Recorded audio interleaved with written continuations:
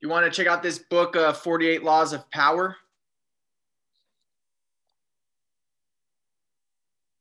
What's it called? 48 Laws of Power. Huh. Never heard of it. Amos Might talked be about interesting. it. A lot of people talk about it. It's very, very popular. So I was thinking we could hopefully check it out. Okay. All right. Yep. The feeling of having no power over people and events is generally unbearable to us. When we feel helpless, we feel miserable. No one wants less power. Everyone wants more. In the world today, however. Any thoughts, Jacob? No, you can turn it up a little bit. Oh, I can turn up my speaker. Or maybe there's a better. The feeling of having no power over people and events is generally unbearable to us. When we feel. Can you hear it? Can you hear it? Hello? Not now. Not now. How about, all right. Helpless, we feel miserable. No one wants less power. Everyone wants more. In the world today, however, it is dangerous to seem too power hungry, to be overt with your power moves. We have to seem fair and decent. So we need to be subtle, congenial, yet cunning, democratic, yet devious. This game of constant duplicity most resembles the power dynamic that existed in the scheming world of the old aristocratic court. Throughout history, a court has always formed itself around the person in power: king, queen, emperor, leader. The courtiers who filled this court were in an especially delicate position. They had to serve their masters, but if they seemed to fawn, if they carried favor too obviously, the other courtiers around them would notice and would act against them. Any thoughts on that? Yeah. Let's see right away, my thought is there's a difference between power and effectiveness. Yeah. See, power is the capacity to make things happen. Yeah. Effectiveness is the freedom to make things possible. Yeah, when I was thinking about this, I think of the duplicitous type of people, which he was talking about too, where like I got the power and stuff, not by, it's by, I'm the 5'4" on the Enneagram. That means I spend a lot of my time studying. I go out off of my own because and I spend all the time studying so I can be competent. You know what I mean? That's what I was always do. And the power comes by increasing your competence level and not trying to make things happen, but like, being like intuitive and being around people and not kissing ass, but not doing, but just, being very competent and also being in a transpersonal state of kindness and oneness and love. That's authentic. Any thoughts on that? Yeah, that's it. But I don't know if he's going to get in too much into like the duplicitous strategies, which make things complicated. You know what I mean? Whereas if you're more involved in your intuitive understandings of that are already ingrained in you of how to deal with people, then I think you'd be more effective than if you're, any thoughts of that? Yeah, that's it. But this is a very popular book, so let's see here. Attempts to win the master's favor then had to be subtle. And even skilled courtiers capable of such subtlety still had to protect themselves from their fellow courtiers, who at all moments were scheming to push them aside. Meanwhile, the court was supposed to represent the height of civilization and refinement. Violent or overt power moves were frowned upon. Courtiers would work silently and secretly. Any thoughts? No. I was gonna say too, like the universe is artistic, and there is a karmic factor in the universe. So if you are working with a duplicitous, calculative mindset, then things are going to come back around and get you. And that's not just because of like, a rational explanation. It's because the universe is kind of like a story, and it has meaning matrices within it, and it responds to your participation in it, and it is a meaning matrix, and it has to, correspond in alignment with that. Any thoughts of that? Yeah, that's good.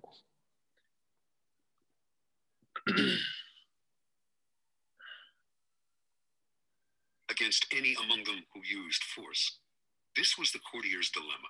While appearing the very paragon of elegance, they had to outwit and thwart their own opponents in the subtlest of ways. But, you know, but we have to understand that, yeah, there is an aspect of, you know, deviousness and stuff like that. But the person who makes it up at the top is the one who's really not playing that game, who's in the transpersonal non-dual state, right? Who's into just inquiry and just increasing competence. And he's the one who's not trying to be there. Any thoughts on that?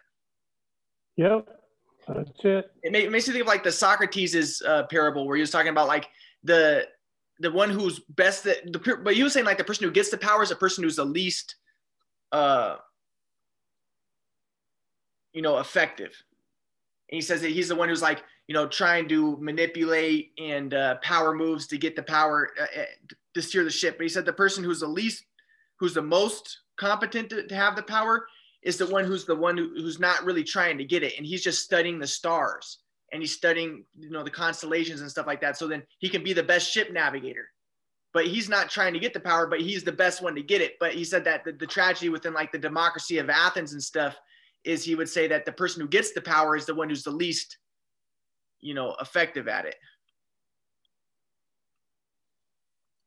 Any thoughts of that? Yeah, that's good. See, it reminds me of that old saying, force pushes and power draws. See, power is like a vacuum. The vacuum always pulls or draws. And so when the ego is out of the way, you are an empty space of possibility. And it doesn't? No. But do you think that's true? Do you think that was a good criticism of democracy? To say that, yeah, in a democracy, the people who are, you know, vying for power and stuff, they're the ones who are, you know, not worthy of it because they're just the ones who are focused on the power and they're not the ones who are focusing on, you know, Socrates was saying there's a philosopher kings who should be the ones in power and they're the ones who aren't really trying to get the power, but they're the ones who are, you know, have deep understanding and competence in understanding reality because they're the ones who are going, like, I think they're like the 5 4s, the philosophy. That's the Enneagram type 5 4. That's what I am. The one who's going off by himself more and studying deeply the nature of existence. And even they might not have it because, you know, not everybody who's a 5 4 is gonna get that competence, but some of them are more likely to because they're the ones who are doing the most in-depth research. Yeah, because they're the ones that are interested in getting the ego out of the way and creating an empty space of possibility. Yeah, so it's less self-confirmatory and more self-transcendent orientation, right? Yep. Yep.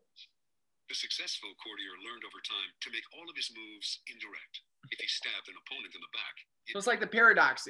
But I even think that the person who does get the power a lot of times is the one who is the most competent. Not always, but in a lot of cases, it is the one who's in the transpersonal state because he's the one who's not manipulating things in devious fashion that gets himself in trouble and gets himself in spirals and loops and gets himself, you know, in trouble, you know. But it's the one who's developing and nurturing his skills. And then he ends up as the king, you know? Yep. Was with a velvet glove on his hand and the sweetest of smiles on his face.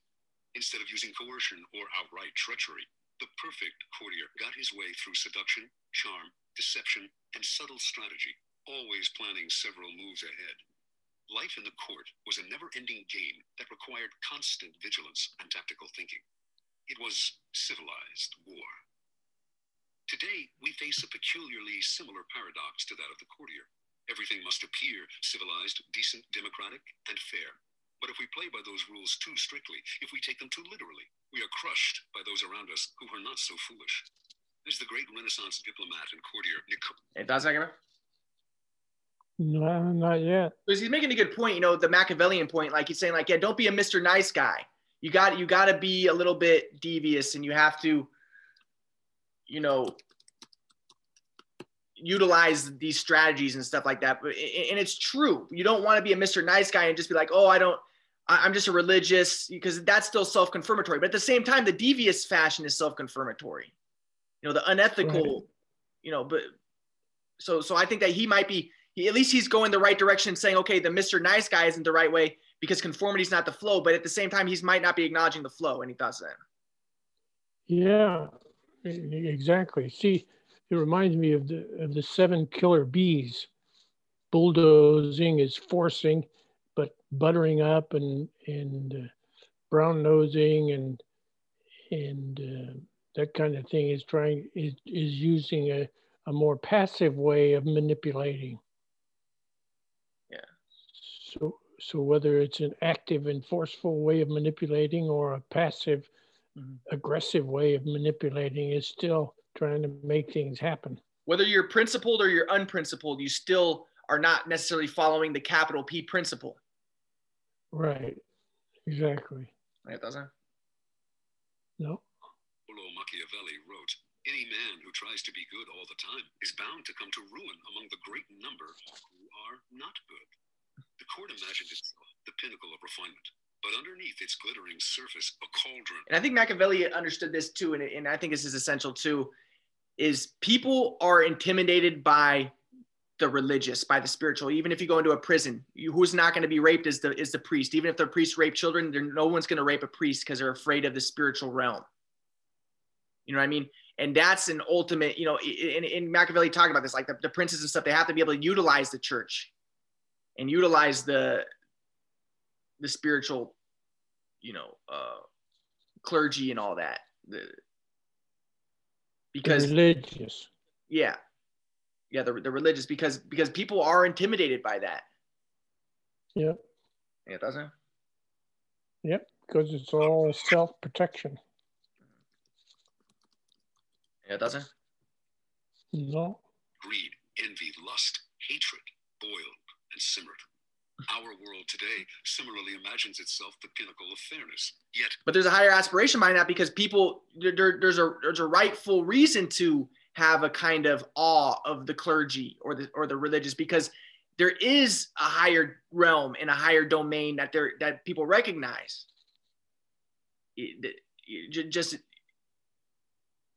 Yep. That's the underlying spiritual or higher aspiration. Yes. The same ugly emotions still stir within us as they have forever. The game is the same.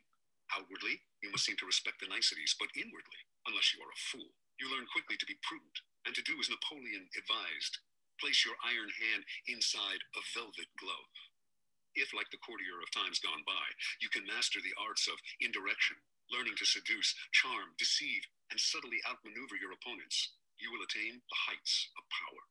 You will be able to make people bend to your will without their realizing. I mean, it's made me think of like the people who come up with a bunch of strategies in basketball. Like, oh yeah, look at his feet like this and do this. When I was considered the best in the nation, I wasn't thinking about all that stuff. I was just practicing to become automatic in the flow. Pure. But, Dad did say, shoot sideways and stuff. Yeah, I had that help. But the thing is, like, yeah, the strategy is not necessarily help to get the power. The power comes from God. I mean, that's it. Yeah, that's it. What you have done. And if they do not realize what you have done, they will neither resent nor resist you. To some people, the notion of consciously playing power games, no matter how indirect, seems evil, asocial, a relic of the past. They believe they can opt out of the game by behaving in ways that have nothing to do with power. You must beware of such people. They are often among the most adept players at power. They utilize strategies that cleverly disguise the nature. You see, he's correct. He's correct in that it's the person who's not trying to get the power, who is in the transpersonal state. They are the most adept at getting the power, because that's the way the universe paradoxically works. When you're trying to protect your race and become like a Trump, okay, Trump got power, but not really though. Like if you become like that, then you lose power, and you just get like Trump got himself caught up in bunkers. You know what I mean? But if you are in a more of a transpersonal state, then ironically, even though you're not trying to get it, it can accumulate more. Any thoughts there? Yep, precisely. Of the manipulation involved. These types, for example, will often display their weakness and lack of power as a kind of moral virtue. but true powerlessness without. And of course, there's people who do that to show off, and it's fake and it's inauthentic and it's fraudulent. But that's still the ego. But there is a transpersonal domain. Any thoughts on that? Yeah. The motive of self-interest would not publicize its weakness to gain sympathy or respect. Making a show of one's weakness is actually a very effective strategy, subtle and deceptive, in the game of power. Another strategy of the supposed non-player is to demand equality in every area of life. Everyone must be treated alike, whatever their status and strength.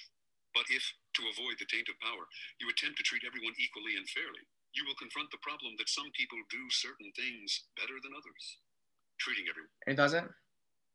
No. And that's also going to get at with what we were talking about yesterday with the guy Rich Dad Poor Dad. Is there's certain types of people, and there's some, like for instance, I'm the 5'4", and maybe the 5'4" likes to be taken care of. Why? Because the 5'4" wants to spend his time researching and studying and to get that competence.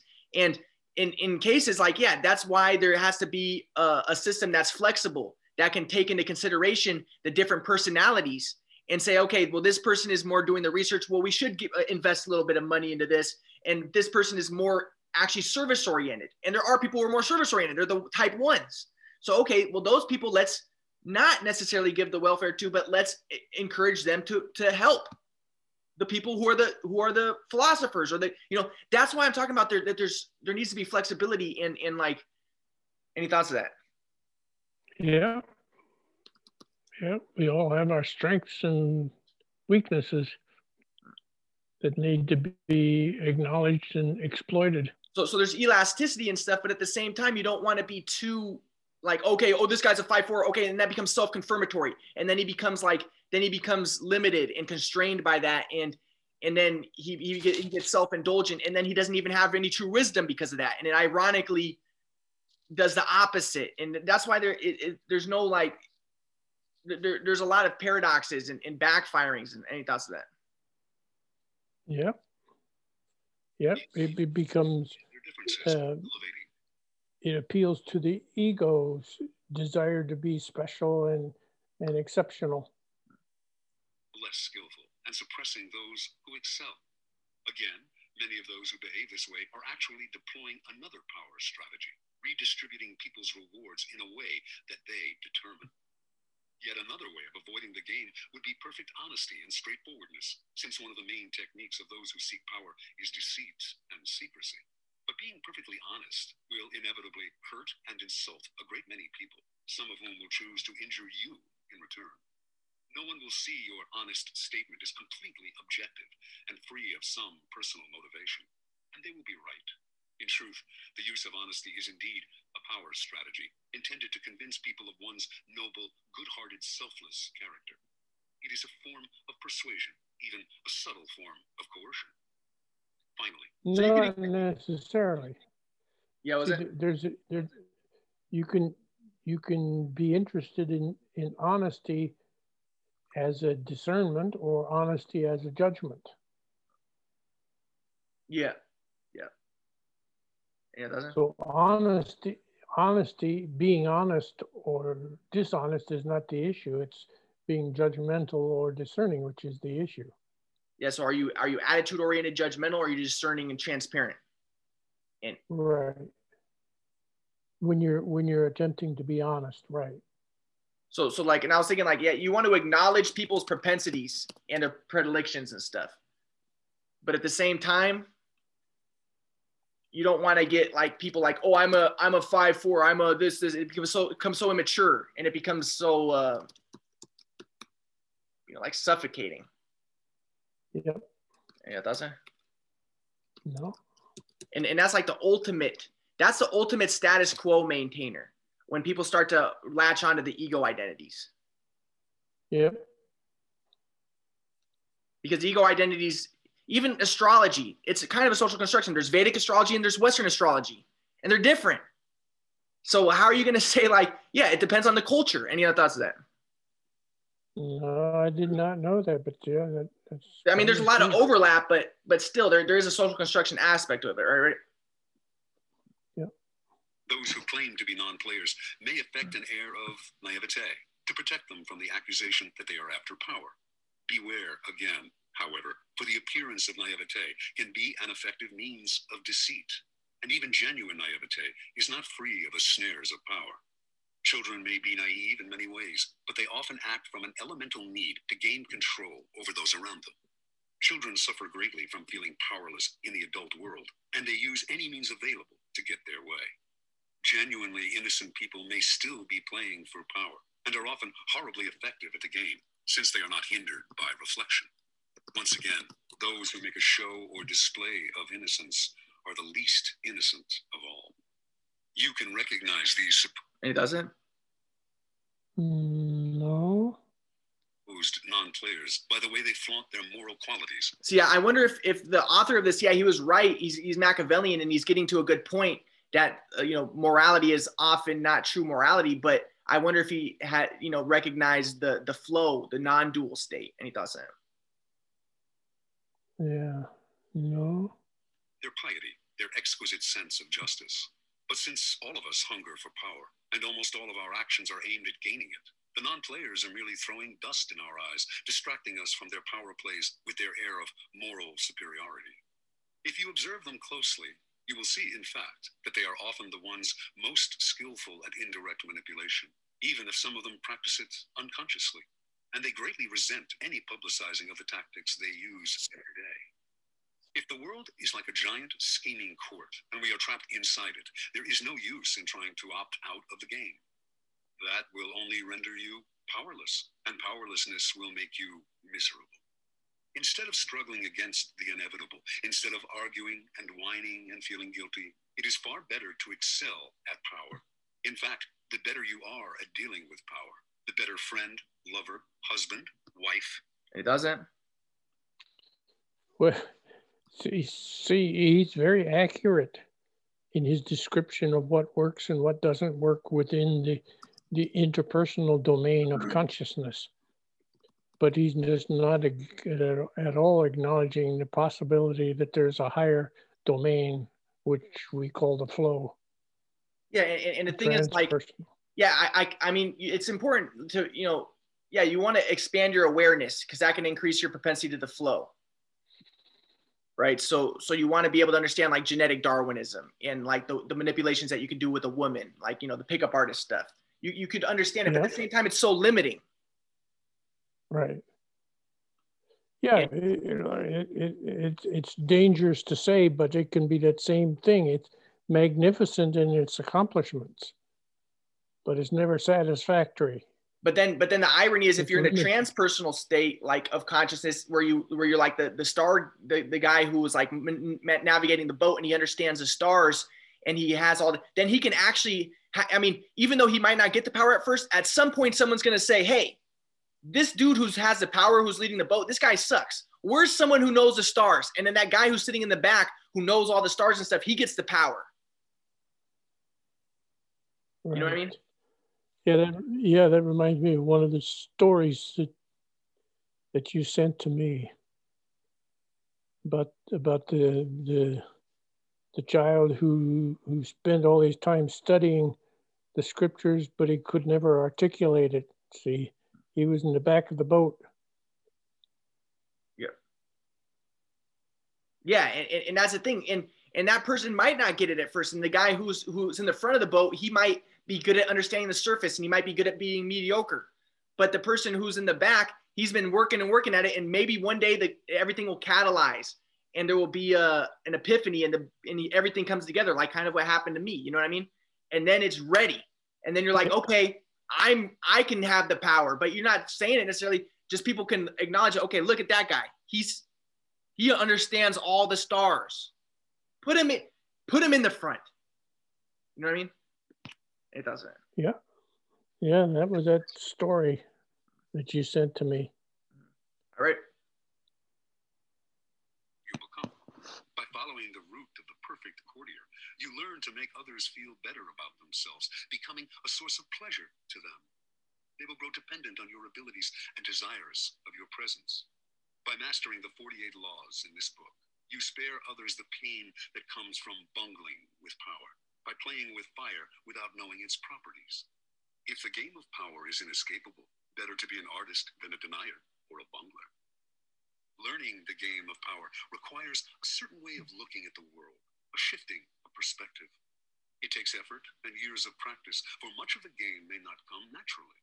Certain basic skills are required, and once you master these... And I think it's just like a presence, a mode of presence. Like if you're in a group and you understand transpersonal psychology, then you're not going to call attention to someone's ethnicity, and you're not going to call attention to someone's body. And just doing that in and of itself is going to bring about a harmony, and it's going to draw people to you. Whereas if you are in a mode of power, which is more self-restricted consciousness, you're going to automatically be saying and doing things that are causing friction and dissonance, which is going to ironically make you not have power. Any thoughts to that?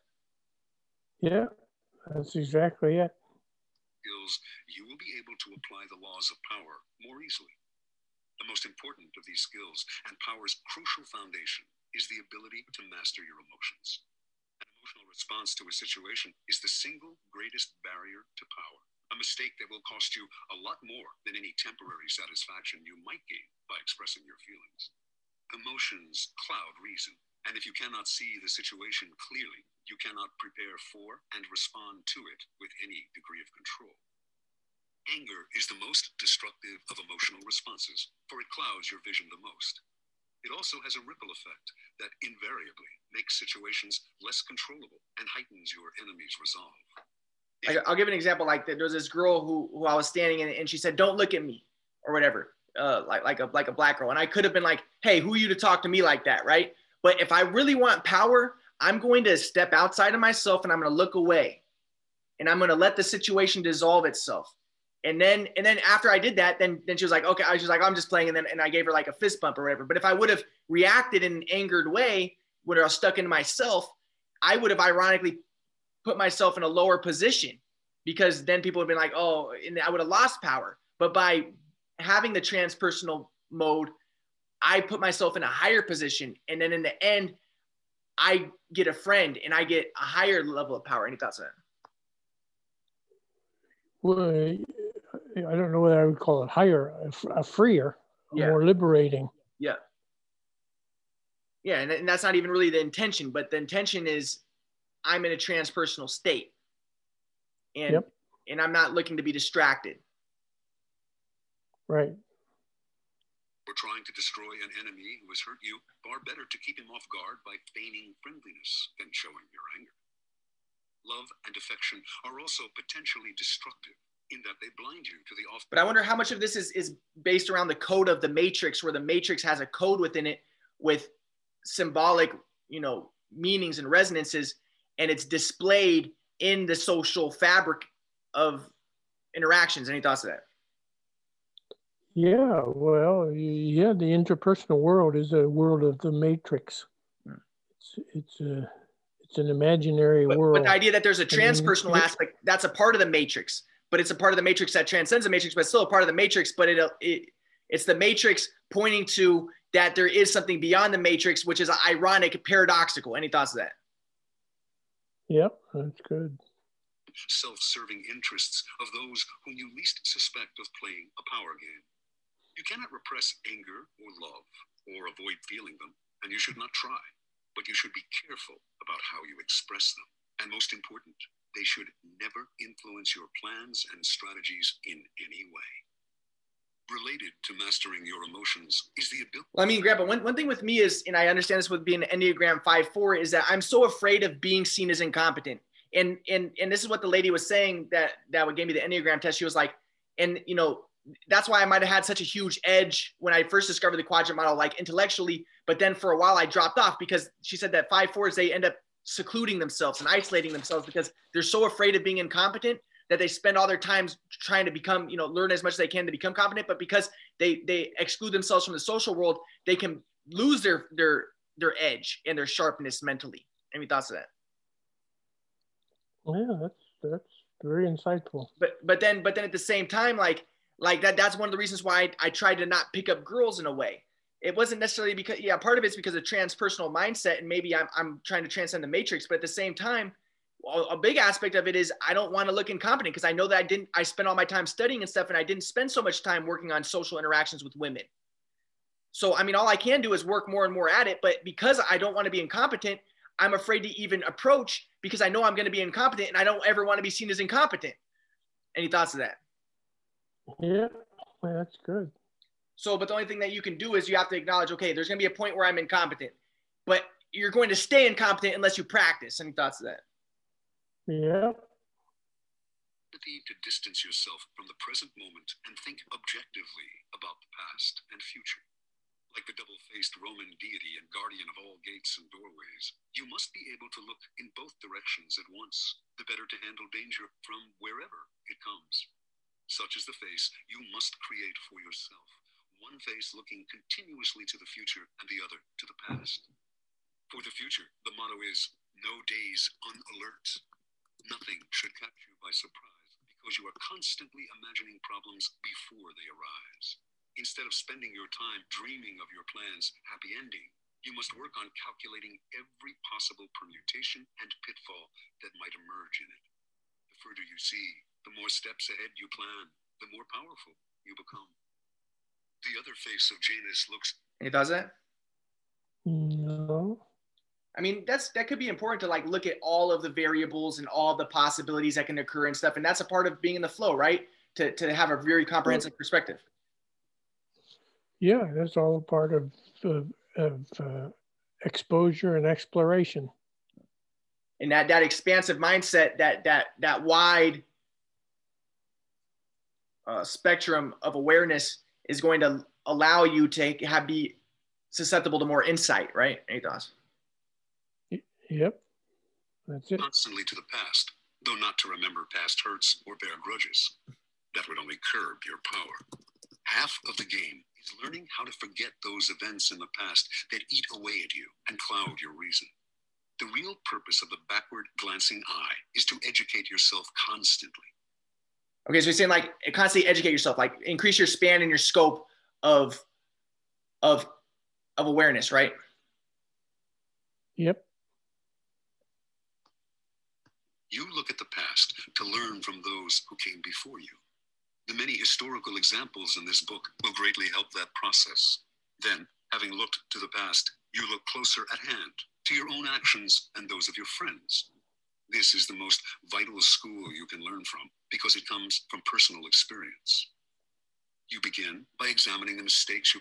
But at the same time, there's, like God allows for, I mean, there's the flow and the idea is sometimes you don't want to increase your orbit too much. Like there's some things it's best not to know. Like when I was playing basketball, it's best not to know how sideways I was or how my feet were and stuff like that. There's some things it's best not to know. And that's only by grace of God that you don't get.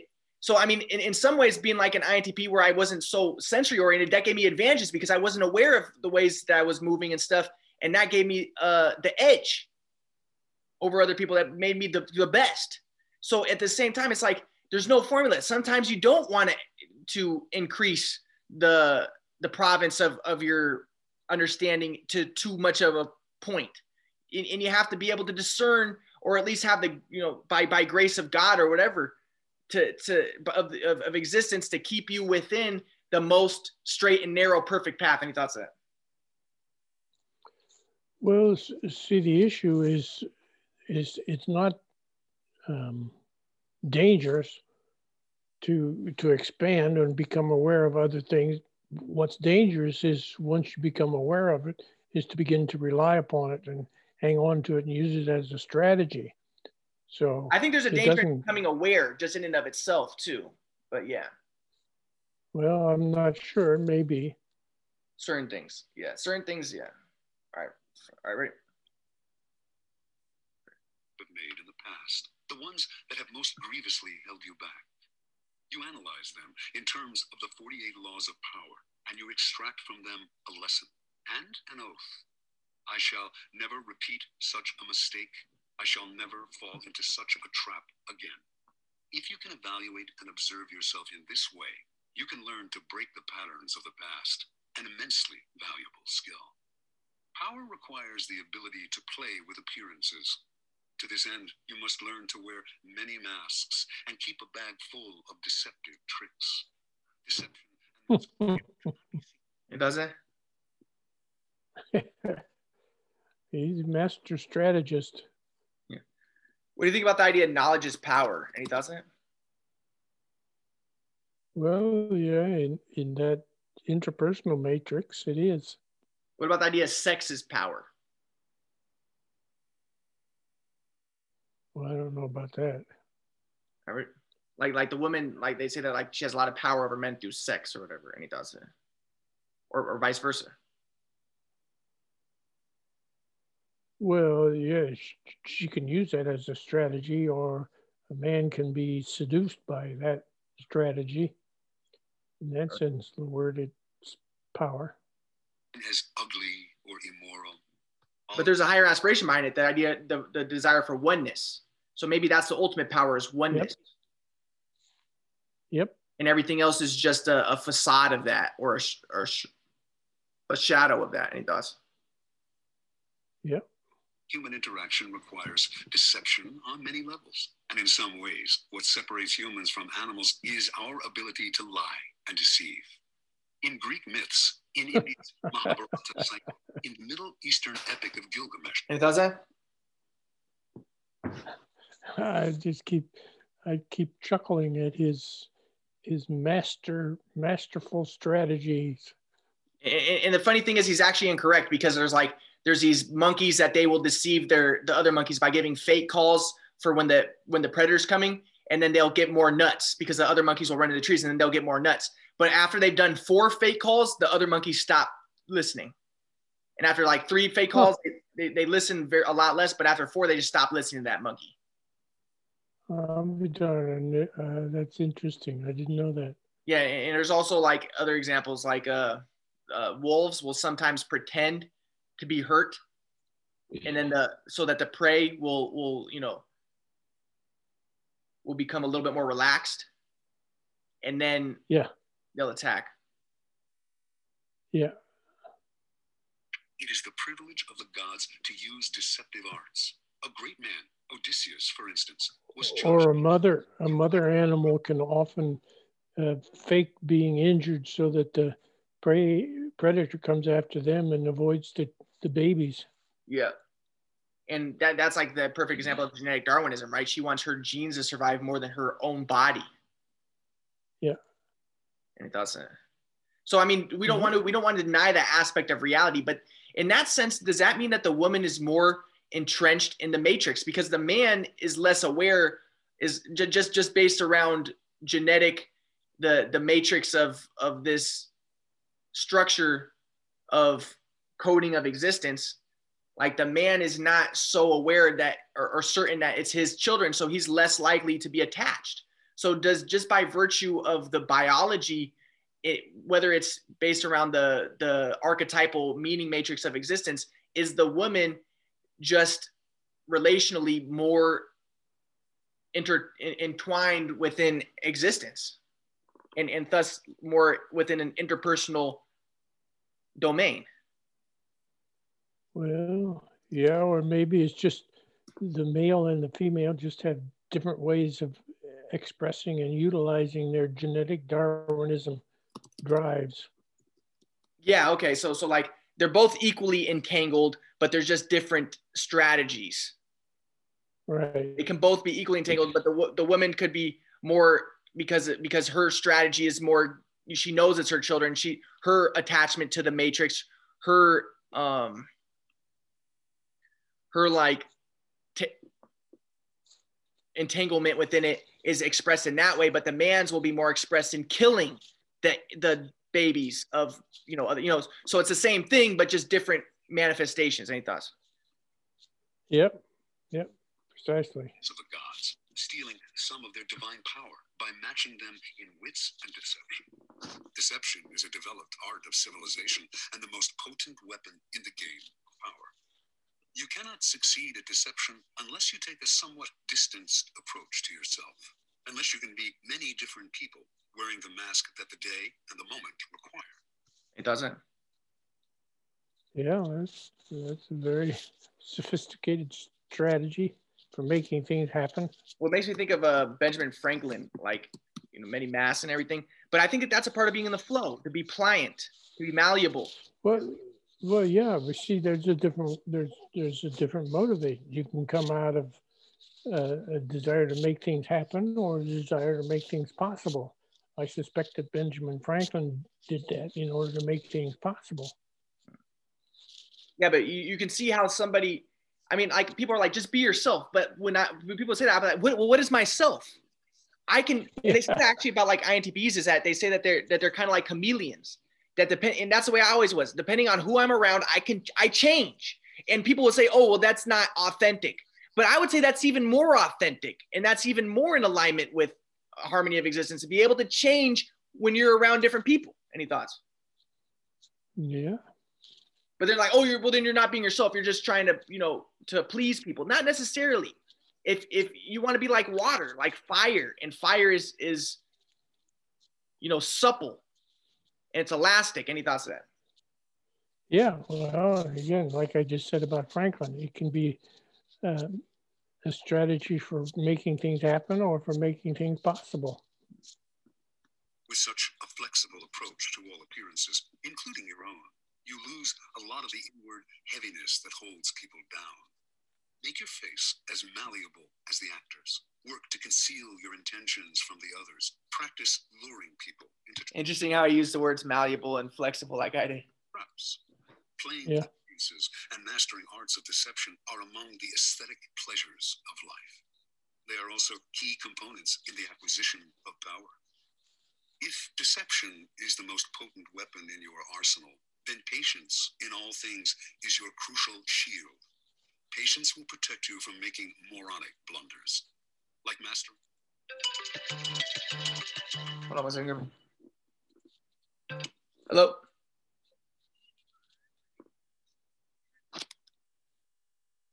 Well, 25 minutes? Okay, thanks. Bye. Okay, thanks. Bye. Emotions. Patience is a skill. It does not come naturally. But nothing about power is natural. Power is more godlike than anything in the natural world. And patience is the supreme virtue of the gods who have nothing but time. It doesn't? No. I think it's kind of interesting linking God and power. And that's kind of true. Like God would be the ultimate power. And maybe that's the flow. Any thoughts of that? Yeah, precisely. Everything good will happen. The grass will grow again if you give it time and see several steps into the future.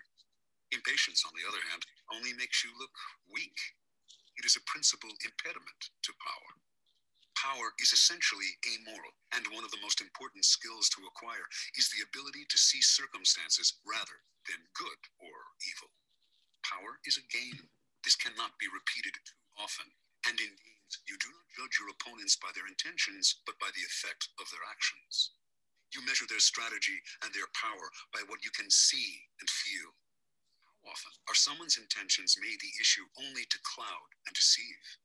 What does it matter if another player, your friend or rival, intended good things and had only your interests at heart if the effects of his action lead to so much ruin and confusion? It is only natural for people to cover up their actions with all kinds of... It doesn't? No. And I think that's kind of interesting idea too, because I look at it kind of like the universe. I mean, there's a lot of times when I had bad intentions, but the universe somehow saved me from it. And I can say, well, I was bad, but me and the universe are one. And I feel like that there is kind of a grace that's, given to certain people if they have more of a connection with the divine or with existence. And yeah, well, yeah, it's that saying, you may have meant it for evil, but God was able to use it for good. In other words, there's a process that's occurring that can transcend and transmute what you intended for evil.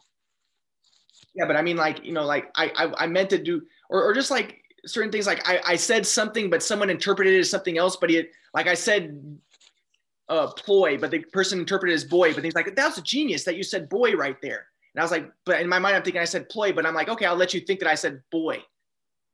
And the thing is like, maybe just like there was a congruence between us, but it's like the universe and things like even my mistakes were being used for in a proper way. And sometimes you know, maybe that was because I did not pronounce it so well. And that's another thing. Like somebody can be so articulate in pronouncing things so well, but then there's going to be no room for someone misinterpreting what he said in the right way, in a way that he prefers. So sometimes it's best to be like imperfect. And then that allows for more perfection. Any thoughts of that? Yeah. Yeah. It makes you think of like that Japanese thing about the how like they look highly upon like the broken thing, because then because if everything is like perfect and you know, pristine, then there's no room for the accidents that are more perfect. Right. Because it's all calculated and there's no room for the surprise. Any thoughts there? Right. Justifications, always assuming that they have acted out of goodness. You must learn to inwardly laugh each time you hear this and never get caught up in gauging someone's intentions and actions through a set of moral judgments that are really an excuse for the accumulation of power. It is a game. Your opponent sits opposite you. Both of you behave as gentlemen or ladies, observing the rules of the game and taking nothing personally. You play with a strategy and you observe your... Makes me think of like the ideal versus the real. Any thoughts about that, Grandpa? No. Opponent's moves with as much calmness as you can muster. In the end, Like I would say that the real is more ideal than the ideal. Any thoughts of that? Yeah, it could be. you will appreciate the politeness of those you are playing with more than their good and sweet intentions. Train your eye to follow the results of their moves, the outward circumstances, and do not be distracted by anything else. Half of your mastery of power comes from what you do not do, what you do not allow yourself to get dragged into. For this skill, you must learn to judge all things by what they cost you. As Nietzsche wrote, the value of a thing sometimes lies not in what one attains with it, but in what one pays for it, what it costs us. Perhaps you will attain your goal. And Any thoughts on that? No. worthy goal at that, but at what price? Apply this standard to everything, including whether to collaborate with other people to come to their aid. In the end, life is short, opportunities are few, and you have only so much energy to draw on. And in this sense, time is as important a consideration as... And I kind of look at that like with the quadrant model. Like the way that I see it is it's like a Nietzschean thing. It's like, well, what did it cost you and everything? I can say, oh, it cost me 10 years of studying and I put all this effort. But to me, it was like, I would have been doing that, wanting to do that regardless if I got anything from it. And the point is you could still get something from it. So it's like, it's to me, it seemed like the ultimate thing. Any thoughts of that? Yeah, well, it's like Feynman said, I'm not so interested in the results or what my research has attained or achieved. I'm more interested in the process of exploration and discovery. Yep. Never waste valuable time or mental peace. Because that's self-transcendent as opposed to self-confirmatory, right? Right. And that's the true power, God, right? Yep. The mind on the affairs of others. That is too high a price to pay. Power is a social game. To learn and master it, you must develop the ability to study and understand people. As the great 17th century thinker and courtier Balthazar Gracian wrote, many people spend time studying the properties of animals or herbs. How much more important it would be to study those of people with whom we must live or die. To be a master player, you must also be a master psychologist. Any thoughts, Gamer? No. You think that's true? It's really important to understand people and stuff? Well, it's all a part of the exploration and exposure. I think, yeah, like, I think it was a kind of a helpful thing for me to learn my Enneagram, because that gave me a lot of insight into myself. Yeah, I guess that is why I put myself in solitude a lot. I have my main focus is on knowledge, but at the same time, I'm so focused on knowledge, like on that, and sometimes I don't want to be incompetent, that I spend, excessive amount of time developing my skills. Any thoughts on that? Yeah. Yeah, it's good to know that. You must recognize motivations and see through the cloud. And then what's also good to know is, and I look at the other types and I'm like, whoa, this guy is really different from me. This guy's more of a dreamer, idealist guy who's not more looking for knowledge, but he's more looking to hold on to his values and stuff. And you see that there is differences in people. And then you meet that person, you're like, wow, that guy he does have different propensities. But any thoughts of that? No. Dust with which people surround their actions. An understanding of people's hidden motives is the single greatest piece of knowledge you can have in acquiring power. It opens up endless possibilities of deception, seduction, and manipulation. People are of infinite complexity, and you can spend a lifetime watching them without ever fully understanding them. So it is all the more important then to begin your education now. In doing so, you must also keep one principle in mind. Never discriminate as to whom you study and whom you trust. Never trust anyone completely, and study everyone, including friends and loved ones. Finally, you must learn always to take the indirect route to power.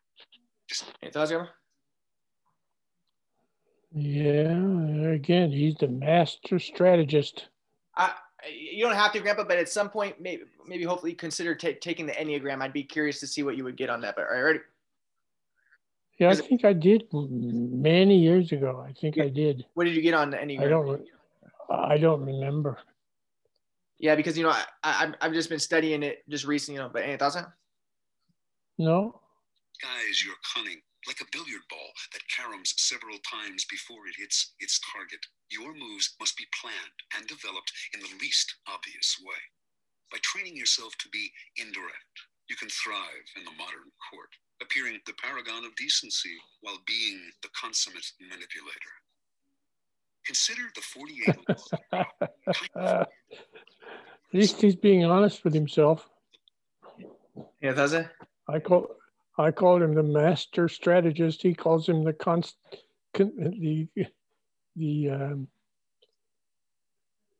manipulator. Yeah, consummate manipulator. It's the same thing. Yeah, he's very insightful into his mode of being. Yeah. Laws are based on the writings of men and women who have studied and mastered the game of power. These writings span a period of more than 3,000 years and were created in civilizations as disparate as ancient China and Renaissance Italy. Yet they share common threads and themes, together hinting at an essence of power that has yet to be fully articulated. The 48 laws of power are the distillation of this accumulated wisdom, gathered from the writings of the most illustrious strategists, statesmen, courtiers, seducers, and con artists in history. The laws have a simple premise. Certain actions almost always increase one's power, the observance of the law, while others decrease it and even ruin us, the transgression of the law. These transgressions and observances are illustrated by historical examples. The laws are timeless and definitive. The 48 laws of power can be used in several ways. By listening to this program straight through, you can learn about power in general. Although several of the laws may seem not to pertain directly to your life, in time you will probably find that all of them have some application and that, in fact, they are interrelated. By getting an overview of the entire subject, you will best be able to evaluate your own past actions and gain a greater degree of control over your immediate affairs. The program can also be picked apart for entertainment, for an enjoyable ride through the foibles and great deeds of our predecessors in power. A warning, however, to those who use the program for this purpose, it might be better to turn back. Power is endlessly seductive and deceptive in its own way. It is a labyrinth. Your mind becomes consumed with solving its infinite problems, and you soon realize how pleasantly lost you have become. In other words, it becomes most amusing by taking it seriously. Do not be frivolous with such a critical matter. The gods of power frown on the frivolous. They give ultimate satisfaction only to those who study and reflect, and punish those who skim the surfaces looking for a good time. It does that? Yeah, he's very well. He's very right that if one insists upon living in the world, in the transpersonal or impersonal worlds, if you insist on living in those exclusively, you have to master the art of manipulation, because in order to navigate and negotiate within that world, you need those strategies.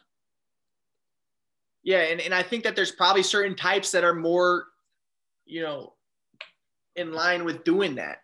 But like my type, like I'm not trying to call attention to myself too much, but like, you know, a 5W4, that's not my strength. Right. Like with me, it's more seeking knowledge, which is different. That's a philosopher, but there is somebody there's people who are like the type 3s, and they're all about being liked, and they're all about socializing. You know what I mean? So they have to probably be adept at this. What do you think? Yeah. Well, that's true. See, any of those Enneagram options can be used either as strategies for making things happen or for insights into making things possible.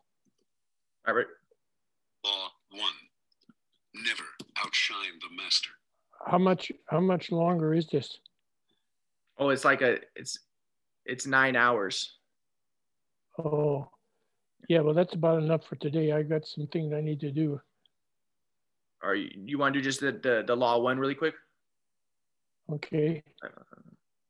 He said never outshine the master. Those above you feel comfortably superior. In your desire to please and impress them, do not go too far in displaying your talents, or you might accomplish the opposite, inspire fear and insecurity. Make your masters appear more brilliant than they are, and you will attain the heights. What do you think about that, Gavin? Well, he's right. You can use this, take it very seriously, or you can use it as a form of entertainment. I see it as a form of entertainment. Yeah. But I mean, obviously, like if you're intuitive, you're going to recognize, I don't want to put my superior down. That's going to hurt his ego. But at the same time, I remember when I was younger and I would be in my classes and my teachers would just be like in awe of me. And they'd be like dazed, like, oh my God, like growing up, Grandpa, I always had all my teachers. So I was like the teacher's pet in every class. Every teacher was like, oh my gosh, those answers are just so incredible. And it wasn't that I was like outshining the teacher or outshining everybody else, but I was, you know, but they loved that. Yeah. Any thoughts? No. So, I mean, like sometimes you do want to go to the top, but yeah, you don't want to do it in a manner of, oh, I'm superior and with that, like with that aura. Yeah, well, there's a difference between celebrating it and seeking compliments for it. Yeah, does it? No. Transgression of the law.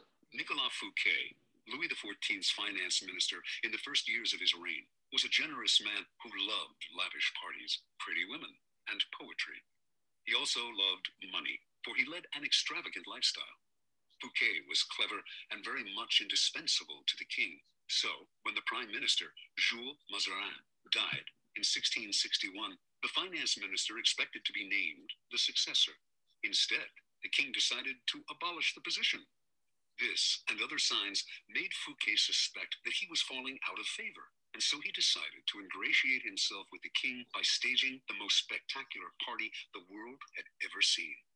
The party's ostensible purpose would be to commemorate the completion of Fouquet's chateau, Vaux-le-Vicomte, but its real function was to pay tribute to the king, the guest of honor.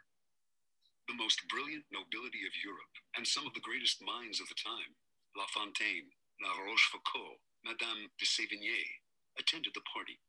Molière wrote a play for the occasion in which he himself was to perform at the evening's conclusion. The party began with a lavish 7-course dinner featuring foods from the Orient never before tasted in France, as well as new dishes created especially for the night.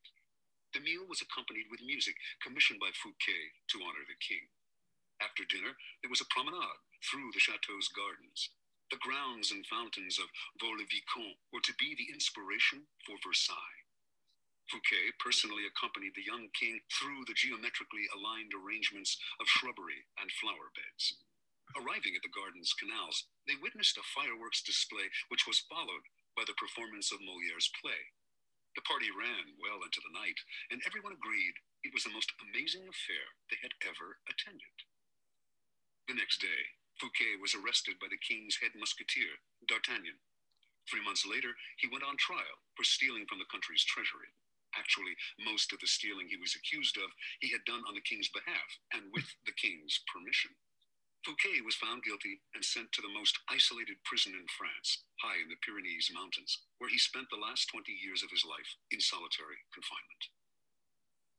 Interpretation. Louis XIV, the Sun King, was a proud and arrogant man who wanted to be the center of attention at all times. He could not countenance being outdone in lavishness by anyone, and certainly not his finance minister.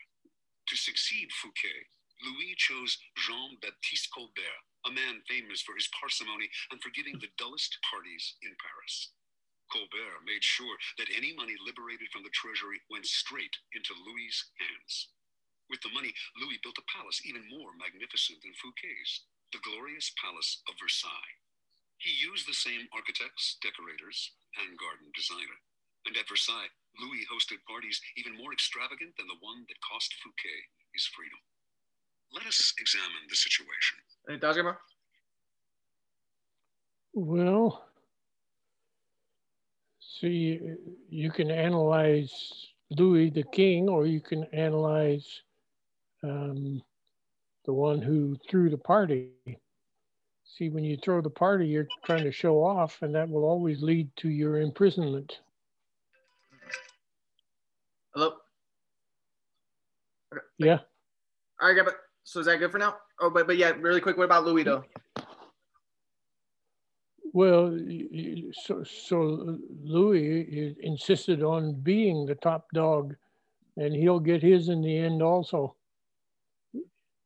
All right, later. Thanks,